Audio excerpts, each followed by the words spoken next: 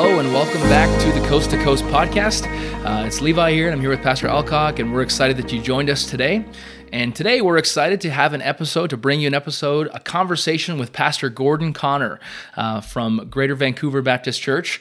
And he has so much wisdom and experience to share with us. And you are not going to want to miss this episode for sure. Definitely not. There's so much contained, and this is one of our longest episodes, but so much there, and it's a little bit different than our other ones. I really did want to sit down face to face with Pastor Connor, but due to time constraints in my schedule and his, I wasn't able to do that.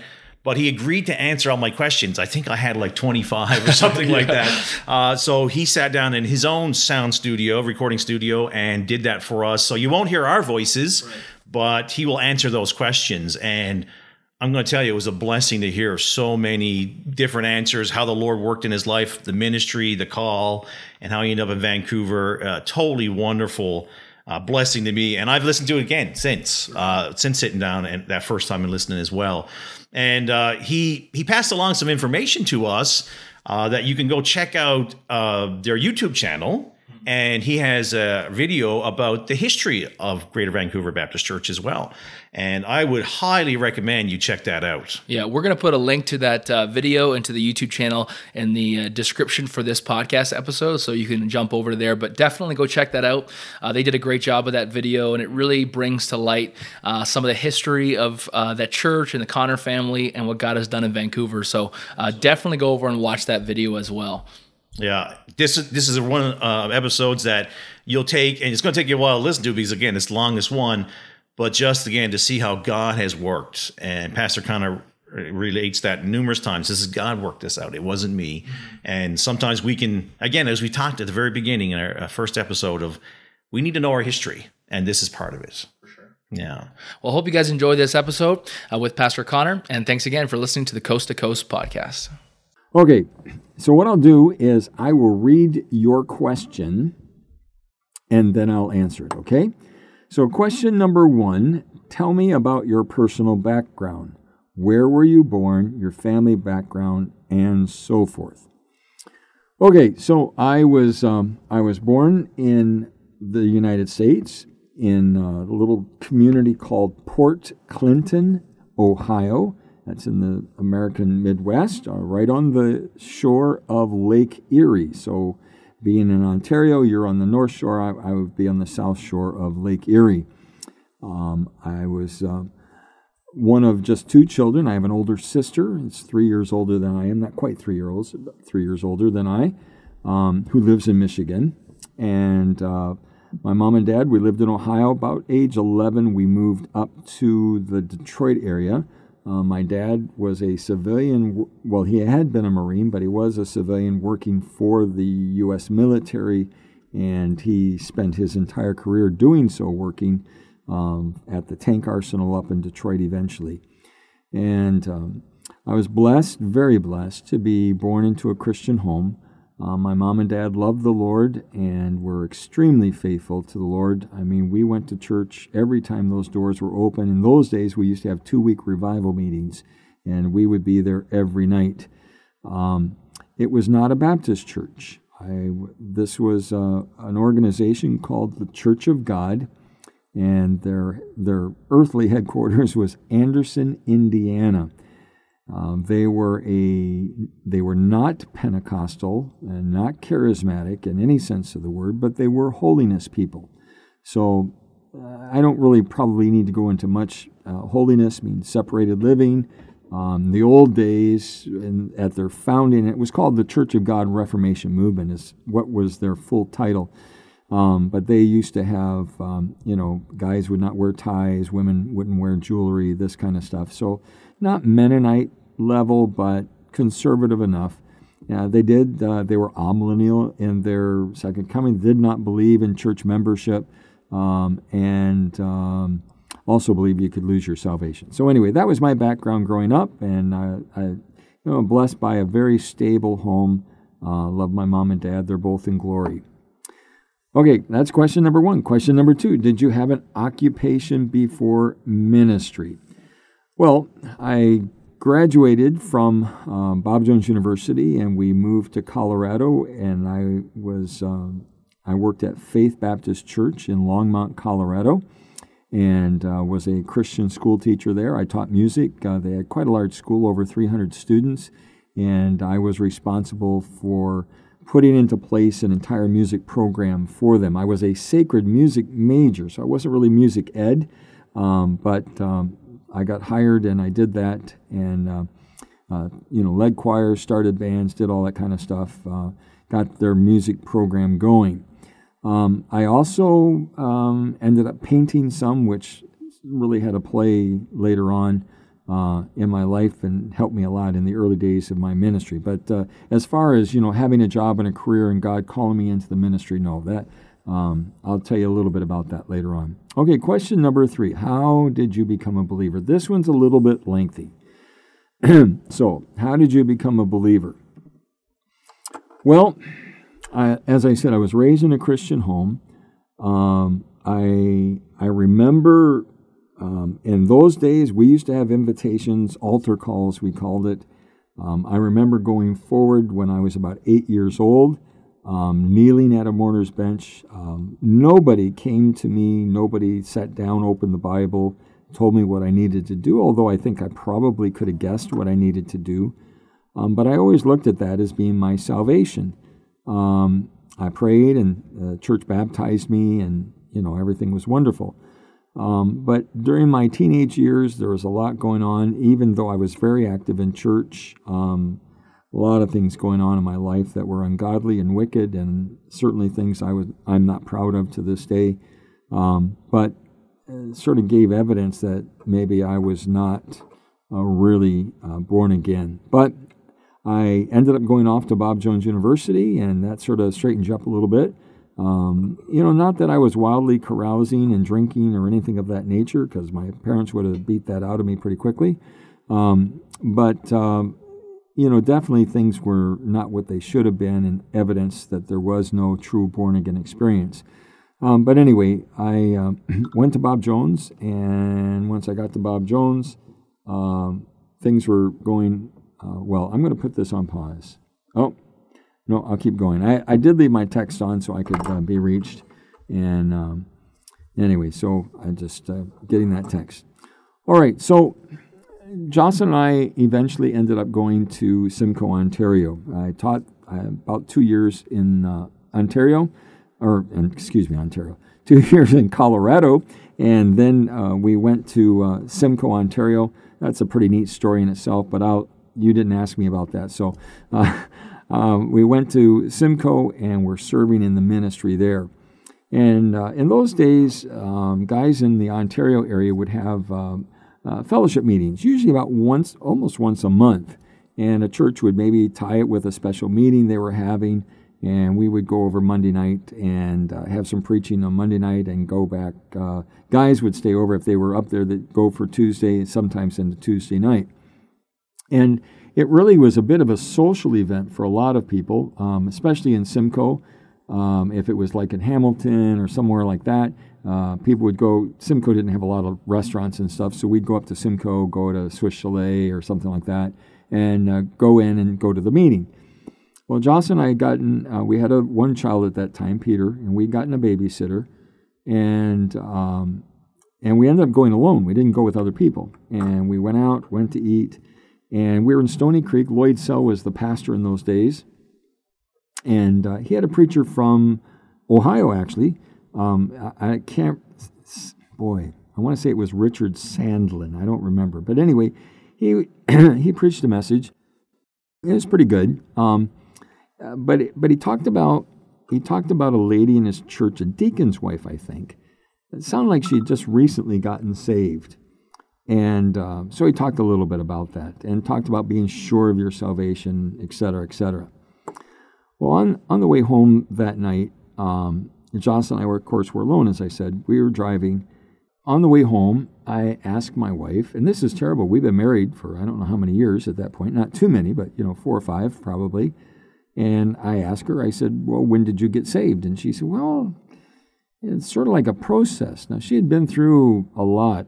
She had been in a good Baptist church as a little girl. They had moved and actually for a while went to the Church of Christ. Then came back to Denver, and while in Denver, because she was from Denver, got into a group called the Berean Fundamental, which was pretty solid, and then ended up at Bob Jones. Of course, we met and got married. But she said it was sort of like a process. And you should be asking these questions before you get married. I understand. And then she looked at me, well, when did you get saved? I said, well, I recounted the 8-year-old experience I just shared with you. But we were both very agitated in spirit. Definitely. God was working in us. And we basically, I remember that night, we finally, taking the babysitter back, got my kid in bed and all that kind of stuff, or he was already in bed, but we got in bed, and I remember rolling over to her in the bed and saying, look, we're saved. This is stupid. Good night. And we went to sleep and didn't think anything more about that. That was in January of 1980. In June of 1980, Bethel and Simcoe hosted a fellowship meeting. And I'll tell you, it was a powerful, powerful meeting. Now, in those days, it was very popular. And like we had 500 people there. The place was just packed right out. Churches from all over southern Ontario were there. And Roy Thompson was there, and Dr. Munro Parker. Munro Parker is an old evangelist, been around for a long, long time. Roy Thompson preached that night, the last night of the meeting, and just preached a powerful message. Americans have been held hostage in Iran, and so he preached on America. Even though it was a Canadian meeting, he made that because the reasons were the same. He taught, made a broad application about America held hostage. Powerful message. And then Munro Parker got up and preached, and he was in his 70s by that time. Just a solid, godly message. And I'll tell you, when the invitation was given, people were just flooding the altar, the front of the church there in Simcoe, and there were pastors dealing with people from their church. It was just an amazing thing. And Jocelyn and I went forward that night, and we prayed a little bit about something or other, being better Christians or something or other. Never really much about that. And of course, then I was up leading the singing and stuff like that. But at the end of that service, and again, in those days, Brother Alcock, I don't think they do this anymore. In those days, when a service was done, the pastor would pray the benediction and everybody would sit down out of respect for the pastor, allow him to leave the auditorium. Then the organist or pianist would begin to play, and then people would get up and move. And so we closed in prayer. Dr. Strachan went out. Gene Broughton, who was the organist in those days, began to play, and nobody moved. Now, the service was long. 2 preachers and special music, all that kind of stuff. It was a long service. And after a couple of minutes, Dr. Strachan stuck his head in the door and said, oh, I guess nobody wants to leave. And he came back to the platform. Brother Parker, Munro Parker, came up to the pulpit, and they started sharing testimonies. And that went on for another hour or so. I know Dr. Strachan used to say that if he ever thought revival was going to happen in Canada, he thought that was it. It was so close. Now, I share that just to say that we did not get saved that night. So, go now a couple of weeks, several weeks later, a Sunday night in July, hot, how Sunday nights are in July, people gone on holidays, all this kind of stuff. We had a preacher by the name of Don Hodge. Don we've known before. He was from West Virginia, pretty rough, not pretty rough, very rough guy. And he had been out in Edmonton for a while, and he had just gotten his landed status, which is PR status. And so he had come down to Detroit because he had family there, gone out of the country, and then came back in under that. And Doc had invited him to come over and preach. And he preached a message. You can find the outline in Handfuls on Purpose.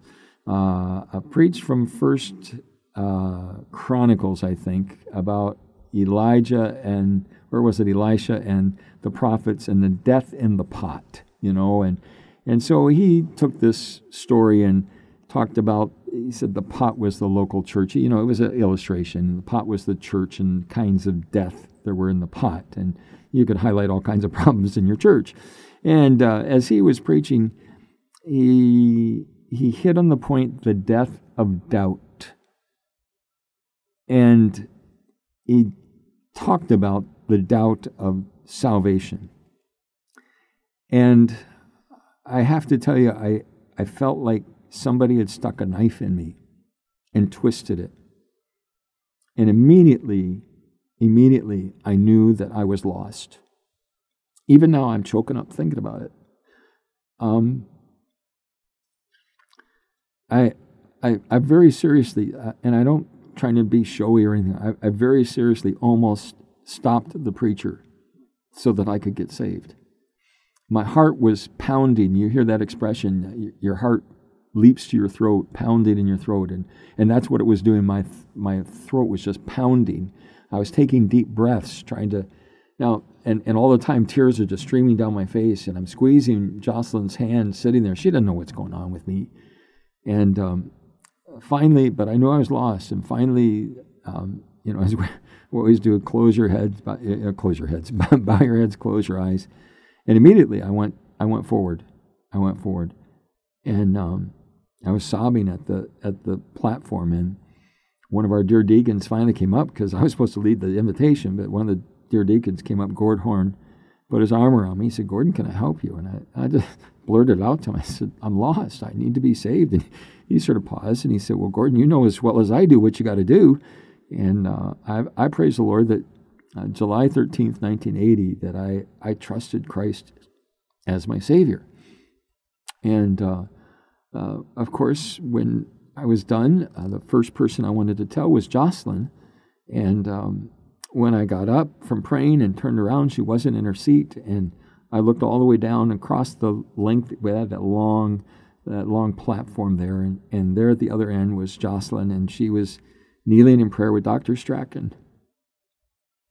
And she said, when Brother Don had, if you know you're saved, slip your hand up. And she said, I couldn't put it up. And she knew also that she was lost.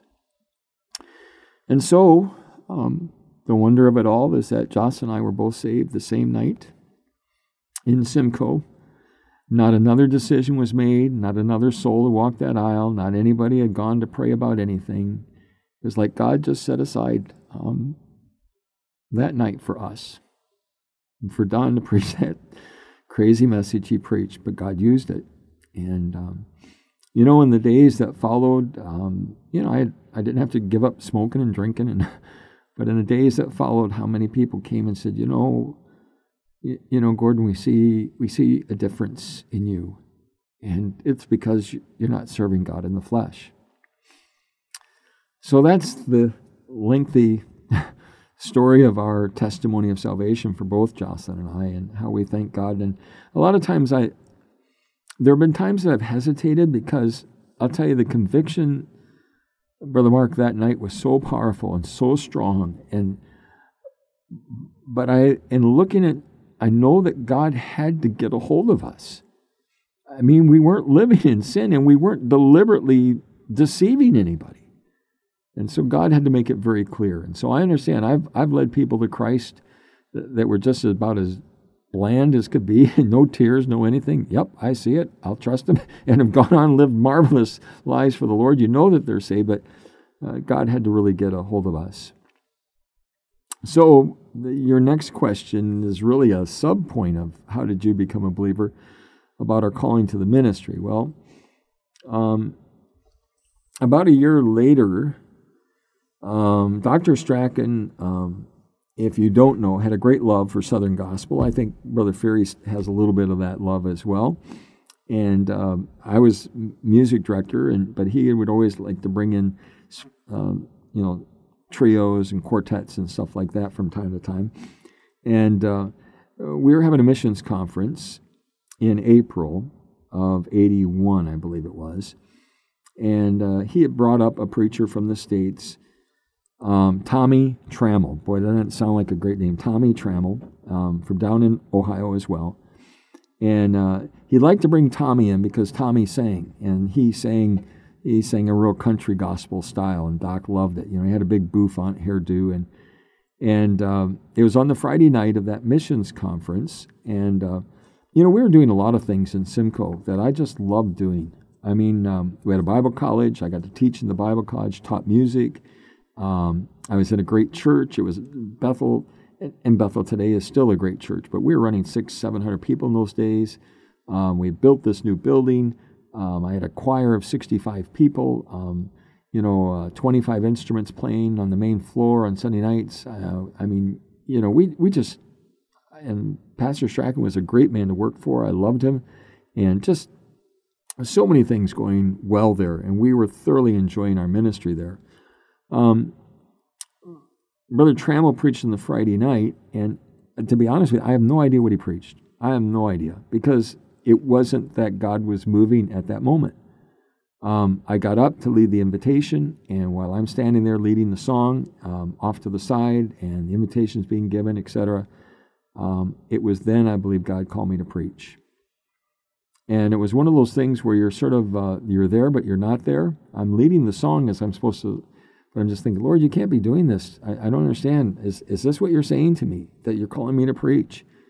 And I didn't really know what to make of it. I didn't go forward. I didn't, move or do anything like that. I finished the night, and we went home, and again, we got into bed, and I remember vividly rolling over on my stomach and propping myself up on my elbows, and I looked over at Jocelyn, and I said, honey, I think God's called me to preach. And her response, and we laugh about this, her response was, oh, no. And we just really, and the next day I just thought, okay, God, I've got to have some answers. I've got to have some answers. And I'm very methodical in my devotions. If I'm following a plan, I follow a plan, Bible reading schedule, whatever. And I thought, there's just no way I'm going anywhere near 2 Timothy or anything like that. And so the day before, and I'm not really certain, maybe it's because we were in missions conference, my Bible reading schedule had been interrupted. And I didn't get to finish the chapter that I was on and move on to the next. And so I had a couple of verses left at the tail end of Luke, the Gospel of Luke, chapter number 4. And so I thought, Lord, this is, of course, very stirring in my heart, and I'm just thinking, Lord, I need to have some direction. So I went back to that passage, and I picked up where I'd left off the day before. And there's just a few verses. I'm not going to read them all, but in verse 42 it says, and when it was day, he, Jesus, he departed and went into a desert place. And the people sought him and came unto him and stayed him that he should not depart from them. And so they wanted the Lord to stay. And then the Lord made this statement in verse 43, Luke 4:43. And he said unto them, I must preach the kingdom of God to other cities also, for therefore am I sent. Well, that sort of sealed the deal for me. That was so clear to me and so plain. That was, God said, yes, I've called you, and I'm going to have to preach the kingdom to other cities also, for therefore I am sent. So I surrendered. I remembered, I thought, well, I'm just going to put this off for a while. I'm not going to say anything to anybody. But really, before the week was out, I had this little basement office on Maple and Head Street. We still have both buildings, the old and the new, and the college was in the old building, and they had given me my office over there. They didn't have a lot of office space at the new building. And I was way down in the basement. Doc was over there for some reason, and he came down actually to see me about something. And so I was sitting behind my desk, and he was sitting there, and I told him, I said, Doc, I'll never forget, he slumped over in his seat, put his hands on his knees, or his elbows on his knees. And he sat there sort of shaking his head a little bit, and he looked up at me and he says, really? Real confidence building. But then you know what he said? He said, Gordon, he said, if you can do anything else, if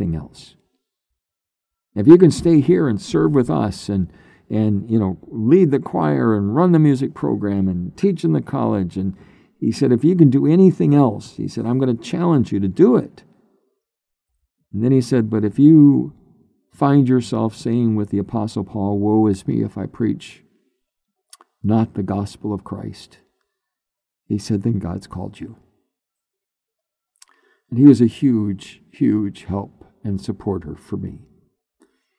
And so I was called to preach in April of 1981.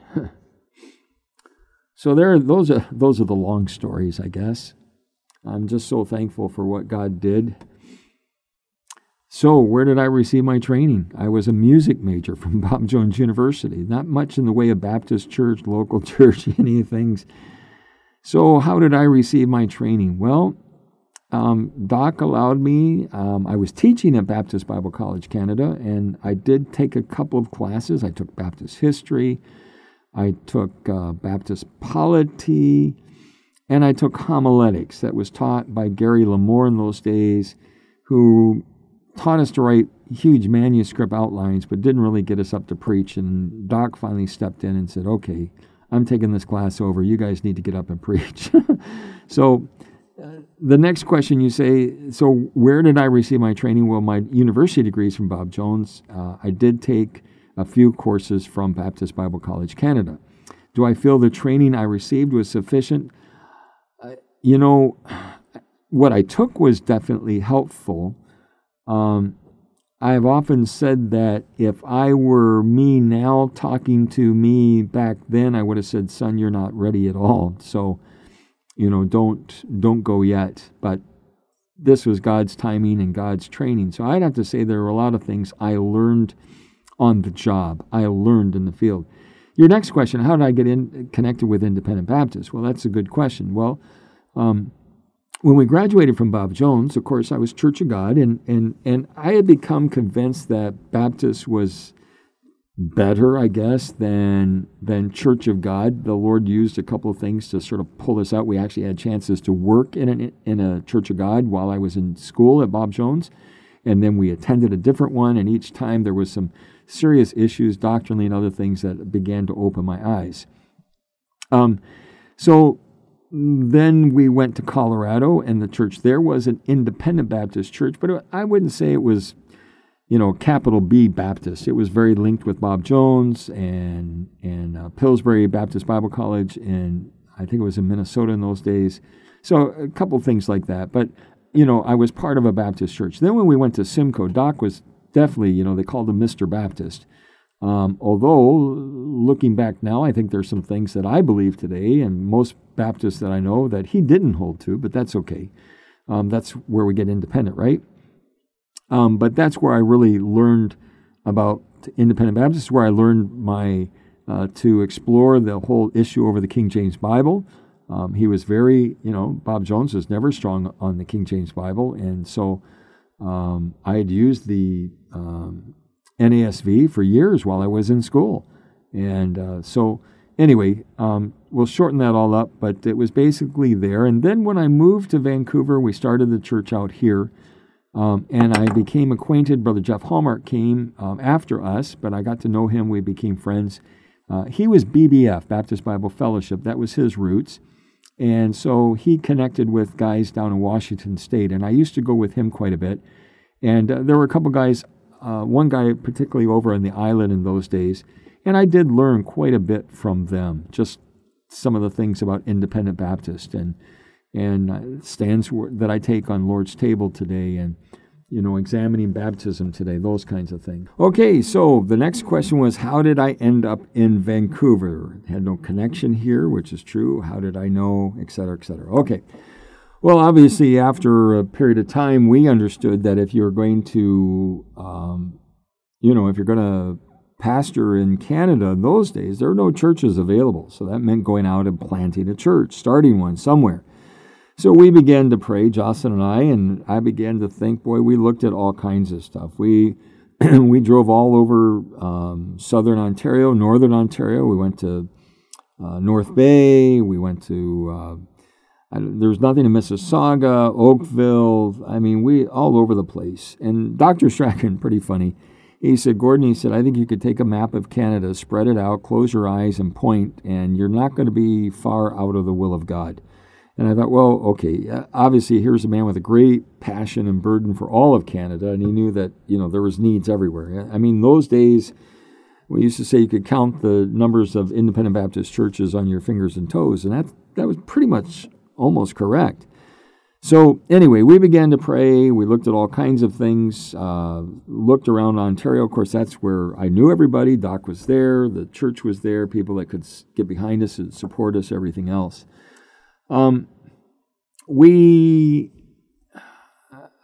just didn't have any peace about anything. And so we began to think, well, we had lived in the West. My wife's from Colorado. I'd lived out West. We lived in Colorado, so maybe...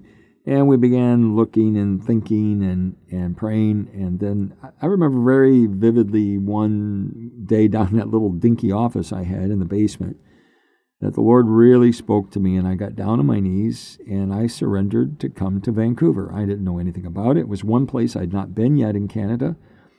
And I just surrendered to it. So in the fall of 1981, Dr. Strachan gave me an okay to come out for a survey trip. So we made all the arrangements, came out, flew out. There was really pretty much only one church in the area down in Surrey, a Lighthouse Baptist Church, pastored by Gordy Hagan, and he was gracious. He had a family that was out of town for several weeks, let me stay in their home. They actually let me drive their car, which was a Volvo station wagon, which was identical to what I had at home, except in color. So yeah, just a lot of things. And I just began to drive and drive. Now, everybody, of course, told me go to the suburbs. Every bit of advice, go to the suburbs. That's where growth is. That's where new families are, da-da-da-da-da. The pastor that I was staying, Brother Hagan, he said, go down to White Rock. There's great need there. And so, I looked and looked and looked. I drove lots of places. I drove all the way out to a community called Chilliwack. I remember I went out early in the morning, and it was a beautiful day. And, the Chilliwack was a town at those days, about 40,000 people. So there's a bit of a commerce hub there, surrounded by farmland and then surrounded by mountains. And just really an idyllic. And I remember phoning Jocelyn that night, and I told her, of course, this is before cell phones and anything. I phoned her that night. I said, honey, I found it. If God will let us go, this is where we're going. And I told her all about it and all that kind of stuff. And then it seemed like I ended up having to go through Vancouver proper and driving around and this and that. And I did do some looking. And I was coming up Arbutus Street, further west than what we are now in the city.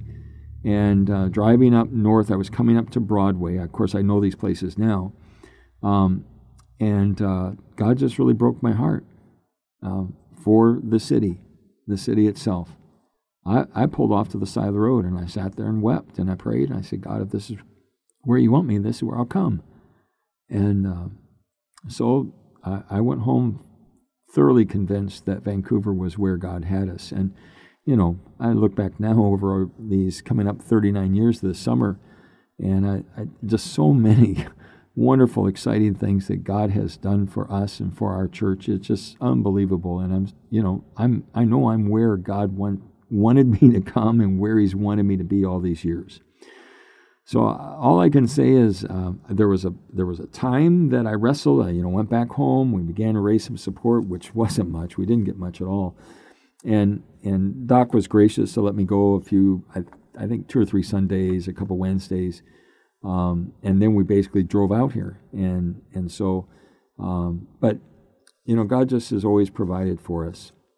Okay, tell me, what was it like in the early days? Well, we rented a community center and Sunset Community Center, stacked up put up chairs, and they had a little podium to preach from, and started knocking doors. Now, there had been a church down in Richmond, Bible Baptist Church, Richmond Bible Baptist, Richmond Central Baptist, I think it was, that had folded. The guy by the name of Jim Legg had folded and left. I did meet him on my survey trip, but he was gone by the time I got here. We ended up here in July of 82, I think it was when we showed up. And services were simple. Jocelyn played the piano for us. Now, from that church, and actually another one that closed, or 2 in the area that closed, went out in, I'm trying to think. It wasn't Cloverdale area, I guess. Both of those closed, and we got 2 or 3 people from each. I got a couple in their 90s from the church in Richmond, and I got a lady and her mom from the church out in Cloverdale, and that was about it. And we started with services. We had 17 the first week, but one was a family from Simcoe that had come out on vacation. They had family out here, and they had come out to see them. And, they timed it to be here for the start of the church, so they were great friends. And then some people came up from Surrey, from the church that the pastor had, got a place for me to start. I don't remember who they were. I don't know them to this day. I don't think I ever saw them again. But they came and were there that day, and that was it. And we started in this community center, and we had Sunday morning, Sunday night, and Wednesday night. I booked for all 3 services. We had to pay. Sundays, the community center was closed. We had to pay staff to come and open up for both of those services on Sundays. And then on Wednesdays, we had it. And so, okay, question 7, what methods of evangelism were used? Well, in those days, there's no social media, no outreach. Guys today have got a lot more tools, and I'd say, amen, this is great. More hooks in the water. So ours is basically just going door to door, knocking on doors and inviting people to come.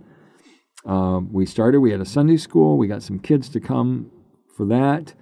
So now I needed to work. I did not have enough support. So actually the pastor Brother Hagen, had a little Christian school.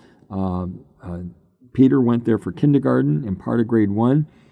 He had 2 daughters, one in grade 11 and one in grade 8, and really did, basically a homeschool situation. And I became their teachers. So I taught a half day. Peter went to school half day. He paid me wonderfully to do that. I want to say it was about $800 a month. And in those days, that was a lot of money.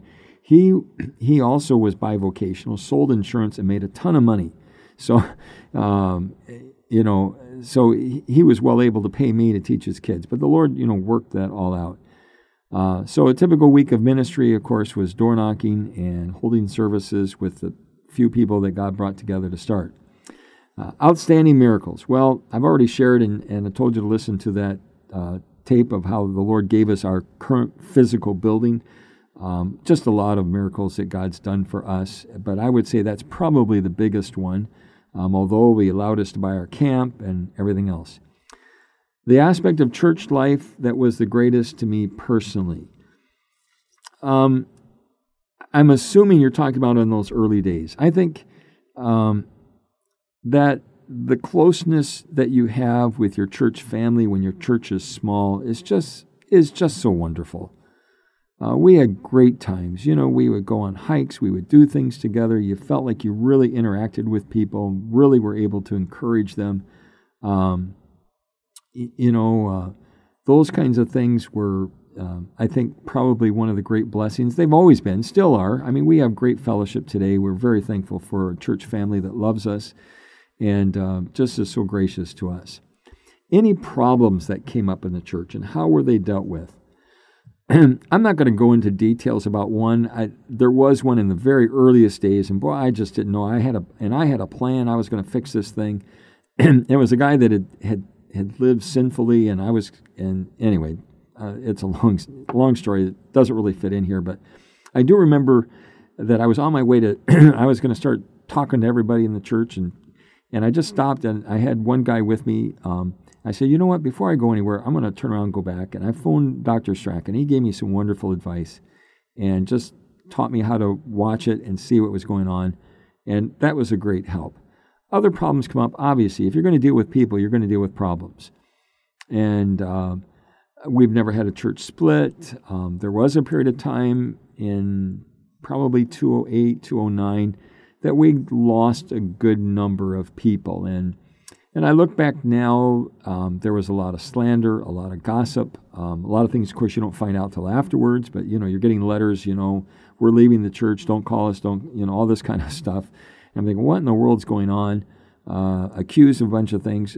I think there was one key guy that obviously, and I've come to learn this, who I offended.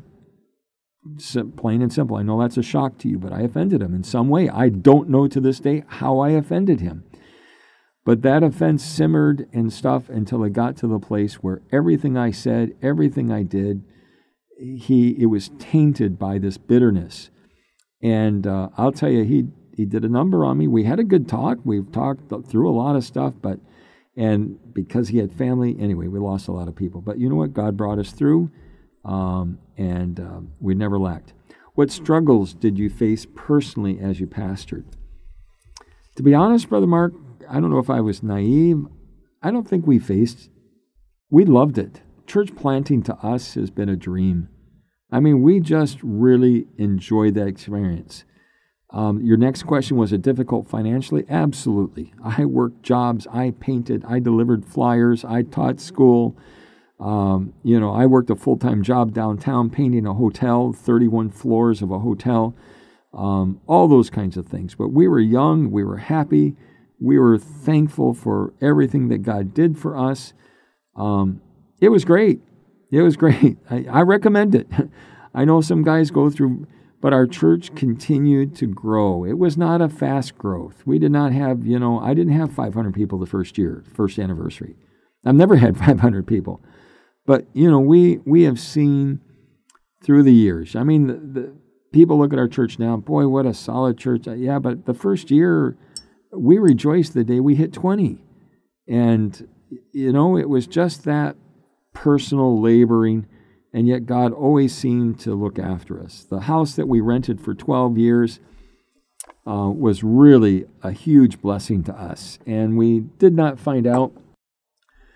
We found out that our landlord's brother was a Christian, and he had been telling them for 12 years, this guy's a pastor planting a church, he's poor, he doesn't have any money, don't raise the rent. And so our rent just went up minimally over those 12 years. Most important spiritual milestone. I don't know that I have any tremendous moment that something stands out in my life.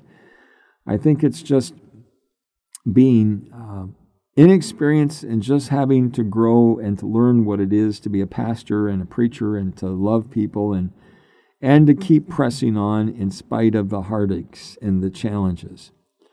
The greatest challenges we faced and overcame with God's help, I think, I've been blessed with great staff down through the years. All the guys that work for me were great. I just thank the Lord.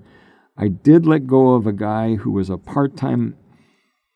He had tried to plant a church in North Vancouver and was not successful. I knew him when he went to Simcoe to go to school. He's a married guy, a bunch of kids, and we had great fellowship together all the time, and I invited him to come work with me. And he did. He helped out. He was working a job, but he helped out. We paid him a good chunk of money to help. But it just got to the place where I knew it wasn't working, and I needed to let him go. And I didn't have too many deacons in those days, but in counsel with them and a couple other leading men, they all said, Pastor, we can see you guys don't work well together. And I got to the place where I thought, you know what?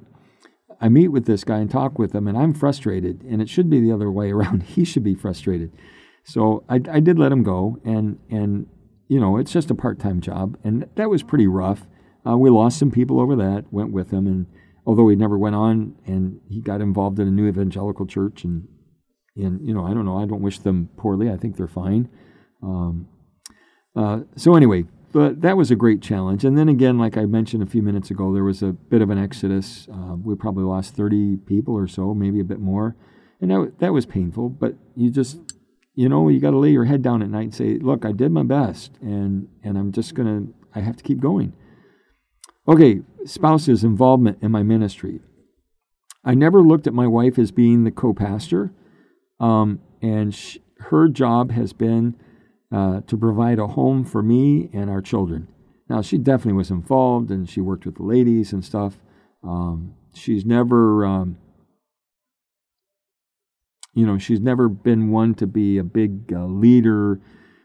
She'll speak at a ladies' meeting, but that's just not really her cup of tea. She'll do it, but it's not something she thrives on. Some ladies are quite good at it, and that's good. But she's just been a huge blessing. People love her, and I'm very thankful for her. What was occurring in the province in regard to independent Baptist churches? Well, there wasn't much. Again, we're talking 1982. So there was our church, There was a church, the church in Surrey. There was a church a year or two older than ours in Port Coquitlam. And there was a large church out in Abbotsford, which imploded, had a huge split and collapsed. And just probably within 2 years, it went from, it would have big days of 600. I mean, it was a big church. When I arrived, it was running about 300. By the time the pastor left, they had 75. Now it's still going. I'm very thankful. It's gone through a lot down through the years, but it's rebuilt. Brother Eugene Epp is the pastor there now, and it's a good, solid, great church. But anyway, so there weren't any other church. Well, there was a church in Victoria, I think, about the same time as ours got started. American guy from BBF background, and so yeah, that was about it. So we were eager and hungry. I mentioned 2 churches that folded just before we got here, so it was a pretty struggling time. Question 17, did we participate? New church plants, doctrinal controversies. Okay, we definitely got involved in church planting. Definitely got involved in that. Chinese Tabernacle Baptist Church, Brother Fred Davis came up. He had returned home from Taiwan because of his wife's health. They came up. We brought them into the country. They were part of our church and then started that church out from ours. Obviously, because it was Chinese, primarily targeted, we didn't, we couldn't do some things, but they definitely were a blessing. By the way, Brother Fred was really instrumental. I had always wanted our church to be mission-minded, and I didn't know how to do it. Bethel had missions conferences, but I can't say that they're really a strong missions church like Faithway is a strong missions church. So I asked Brother Fred when they were coming to our church, I said, Brother Fred, I told him my desire, and boy, I'll tell you, the next day he was back in my office, brought me a whole box full of, how to have a missions conference, how to do this. It just was huge help to me. And, I'm very thankful. We've given over $2 million to missions and just so many things that the Lord's done and allowed us to do. So that was the first church we helped start. Then Metro Baptist Church in Burnaby, Russell Mackay, we definitely had a huge part in that church plant. And then out from that, then we helped Urban Community start downtown, and with Brother Sean Beliveau, and then a church up north of us, Sunrise Baptist Church. Brother Andy Baduri was there, and we helped them to start Lionsgate Baptist Church in North Vancouver. So those 5 were ones that we were really primarily, of course, and then City Baptist started, I guess they're coming up on, I think they celebrated 5 years already, but anyway, City Baptist. Now, not all of those survived. Urban folded, and rightfully, I think the Lord was in that, and Brother Sean's doing a great work over in the island. And Sunrise folded. That's really basically the same area that City Baptist is in today. So we were very much involved in that. Doctrinal controversies, I don't know that there was anything really controversial going on. So 18 is, were there independent Baptist pastors in the province? Yes, but very few. Now, once we saw the churches that we helped to start, and then there were a couple others that started in the area, there was a pretty good camaraderie, a great spirit. I remember Brother Getch used to come up, well, he still, when we can have him, comes and preaches a revival for us, John Getch from West Coast, and he used to always comment, because we'd have a pastor's luncheon or something, and he always commented the great spirit that he saw up here. It's no longer, and that's sad. It breaks my heart, but it is, and guys become more camp-oriented, and they get involved, and they become critical, and they decide to split over something, and they, you don't have the same standards that I have, even though, I've had guys leave us and basically separate themselves from us, guys that I supported for tons of years, lots of money, who were involved in everything about our church. I'm not changed. My standards are exactly the same as the day we started. But anyway, that's the way it is. So there was a good spirit. It's not so hot now. There's basically, a bunch of guys do get together, but I guess me, I'm just getting old enough that I figure like, I don't need this. So anyway, that's terrible to say. And so how many when I first came, how many are there now? I'd have to figure out those numbers. Where is the movement going in our area? Sadly, I think in some ways it's going nowhere. Guys are struggling to survive. And of course, with COVID, that's even highlighted, and I feel so bad for the guys that are in rental situations, and that's pretty much everybody. And they've been there for so long, and now, they're struggling. And sometimes they're not able to meet, and they've been creative. I appreciate that of them. But anyway, have you seen things change ministry-wise? Well, I think guys do adapt. Some things are certainly probably things I wouldn't do or whatever, but I haven't seen anything radically sinful or anything like that. If I could go back 23, change anything, adapt or do more of, probably pray more, probably witness more. The course of change, no. And again, I'm not boastful in that. I was so ignorant. God's just led every step of the way. Any words of encouragement to a young man and family heading into the ministry? Well, I think, it's great. Follow God and keep your eyes focused upon Him and not anybody else. One of the advantages of being here in British Columbia is that we are out of the loop, so to speak. A lot of the pressure from other churches to be something or do something or be part of this, we don't really experience out here. And so that's a huge blessing to me. One of the things I used to ponder a little bit, why God brought me from, Southern Ontario out here.